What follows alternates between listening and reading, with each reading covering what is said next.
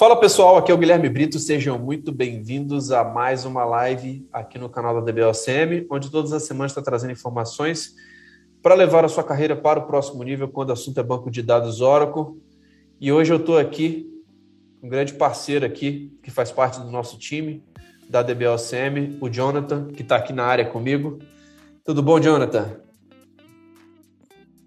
Tudo bem, Guilherme. Boa Show noite, de bola, meu irmão. E vamos lá, pessoal. Hoje a gente está aqui numa sessão de tira dúvidas de alunos, tá? Onde a gente está fazendo aqui alguns testes aqui interessantes. Antes de entrar ao vivo, eu estava aqui com o Jonathan testando algumas coisas para a gente poder responder algumas dúvidas a respeito de conceitos que são importantes no dia a dia, tá? Quando se fala de área de archive e tudo mais. E são conceitos também que caem na prova do ACP, tá? Então é importante a gente poder sempre entender que a resposta, cara, vai estar no laboratório. A resposta vai estar em simular e ver como que o banco de dados se comporta a respeito daquele cenário específico, tá? O que eu queria trazer aqui para vocês, pessoal? Temos uma dúvida aqui de um aluno. Deixa eu compartilhar aqui minha tela. Tá conseguindo ver minha tela aí, Jonathan? Tá assim, né? Show de bola. Qual que é o grande ponto aqui, pessoal, que eu queria trazer aqui para vocês? Foi uma dúvida do Lucas Paulino, tá? Ele colocou aqui, só uma dúvida. Por que é informado o caminho? Foi em cima de uma aula de modo archive log, né? Por que é informado o caminho log archive dest 1 e não log archive dest, tá? A respeito da configuração aqui dos archive logs, eu quero estar mostrando um pouquinho sobre isso aqui na prática para vocês, tá? Primeira coisa, pessoal, tenha o seu laboratório. Se você não tiver seu laboratório, cara, eu recomendo que você monte o mais rápido possível para você conseguir testar isso aqui, inclusive no seu laboratório. Nós temos alguns parâmetros que a gente pode estar utilizando, tá? Mas a primeira coisa que eu testei aqui agora há pouco com o Jonathan foi o seguinte: o parâmetro log archive dash, né? A gente consegue visualizar que nós temos aqui, ó, o log archive dash que não tem o 1, tem o log archive dash do 1 e ele vai até o 31, se eu não me engano. Então você tem diversos caminhos ali que você pode estar configurando, inclusive de ter diversas localizações simultâneas de archives, tá? Então, o primeiro conceito importante para a gente poder frisar, cara, você pode setar até 31 destinos de archive para o seu banco de dados Oracle, tá? Essa configuração normalmente ela é muito utilizada, inclusive, eu estava falando com o Jonathan aqui mais cedo, quando se utiliza a DataGuard, que você vai gerar os seus archives localmente e depois vai ter um segundo destino que vai mandar para o seu outro servidor standby de forma remota, tá? Então, é uma configuração muito utilizada. E respondendo aqui a dúvida do Lucas, já de cara, quando a gente tenta configurar, por exemplo, essa localização do log archive dest, tá? Ela só é possível se você não está utilizando uma configuração no log dest _n, que são as opções de você ter múltiplos caminhos de archive, tá? Ou o DB recover file dash. E por que é legal a gente poder falar isso? Se você fizer um archive log list, a gente consegue verificar a primeira coisa, né? Verificar, por exemplo, se a área de archive está habilitada ou não, tá? Aqui, ó, eu dei um reset nas configurações e ele colocou aqui esse asterisco que ele fala que é o Oracle Home /dbs/archive, tá? Então, nesse momento, não está configurada a nossa área de archive, tá? Mas se por padrão você tiver a Fast Recovery área habilitada, que seria esse parâmetro DB Recover File Dash, ele vai colocar os seus archives dentro desse diretório. Então, a primeira informação, se você tiver o DB Recover File Dash, ele vai jogar essa informação lá. Qual que é a outra opção que nós temos, né? Se você não tiver o DB Recover File Dash habilitado, você pode utilizar o log archive dest, que aí você vai ter simplesmente um caminho e você não vai estar utilizando nem o dest-n, nem o DB Recover File Dash. E aí você vai ter somente essa opção de escrever os archives, tá? Caso você queira utilizar múltiplas cópias de archive, você tem que botar o log archive dest _n, tá? Que aí você consegue, de fato, escrever múltiplas cópias. E o que é legal da gente poder mostrar isso aqui, tá? Eu posso, por exemplo, acabei de fazer esse teste, eu criei lá um sistema operacional, 3 diretórios específicos, tá? E aqui a gente vai configurar 3 destinos de archive. 1, 2 e 3. Tá? Então, primeira localização está dentro de opt/oracle/archive 1. Segunda localização, opt/oracle/archive 2. Terceira localização, opt/oracle/archive 3. Tá? Com essa configuração aqui agora, se eu fizer um archive log list, o que eu consigo visualizar? Ele me mostra o último caminho informado, que foi o archive 3. Tá?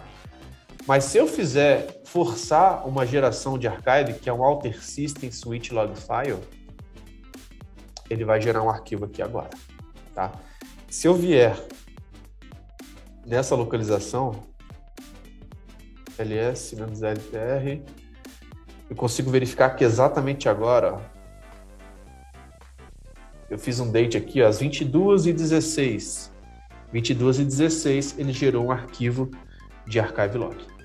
Tá? Então, ele gerou na pasta 1, gerou na pasta 2, gerou na pasta 3. Tá? Então, aqui nós temos o arquivo gerado às 22h26, que é o horário do meu laboratório lá na Oracle Cloud. Tá? Então, ele está com um horário diferente aí do time zone de Brasil. Mas, como vocês podem ver, eu setei 3 destinos ao mesmo tempo. E, para isso, eu preciso utilizar realmente essa opção do log archive dest n, tá? Que aí você tem múltiplos destinos. Se eu não tivesse nada configurado, nem a fast recovery area, eu poderia ter usado o log archive dest ao invés do log archive dest n, tá? Uma opção muito comum que a gente vê é simplesmente deixar a fast recovery area habilitada e o archive também ir para a fast recovery area, tá? Então é algo também muito comum da gente poder visualizar nessa configuração. Mas é uma dúvida relativamente simples, mas é legal a gente poder mostrar como que isso funciona realmente de fato, né? Se você quiser limpar, por exemplo, os parâmetros, você pode dar um alter system reset, tá? Que ele vai limpar essas configurações que foram feitas e resetar para um valor ali original. Então aqui, ó, a gente consegue verificar que nós temos 31 destinos de archive no dest-n. Você pode ter múltiplas cópias. Lembrando, pessoal, a importância do archive, né? O archive a gente está falando diretamente com a recuperação de dados, uma recuperação point in time. Ele é uma cópia do redo log file, que lá dentro você vai ter tudo que está acontecendo dentro do seu banco de dados. Você vai ter, inclusive, os comandos DML, DDL, tudo que está de fato acontecendo dentro do Oracle Database, você vai ter dentro da nossa área de archive. E aí, cara, você tendo esse nível de conhecimento, você pode, você tendo múltiplas cópias de archive, você perder archive, quer dizer perda de dados, muitas vezes numa recuperação. Eu preciso recuperar o meu banco de dados até... Nós estamos aqui exatamente agora às 19h18. Eu preciso recuperar o meu banco de dados até às 19 horas. Então, você vai pegar o backup da noite, que muitas vezes rodou na madrugada, que rodou ali meia-noite e terminou 1h da manhã, e vai começar a aplicar os archives de 1h da manhã até as 19 horas. Tá? Então, essa é a importância de você ter um archive log. Imagina para uma empresa gigante perder informação durante o dia todo de trabalho. E muitas vezes, se você não tiver o seu archive log, você pode ter essa perda. Isso pode ser um prejuízo absurdo de não conseguir ter uma recuperação point in time, de ter uma recuperação específica para o seu banco de dados.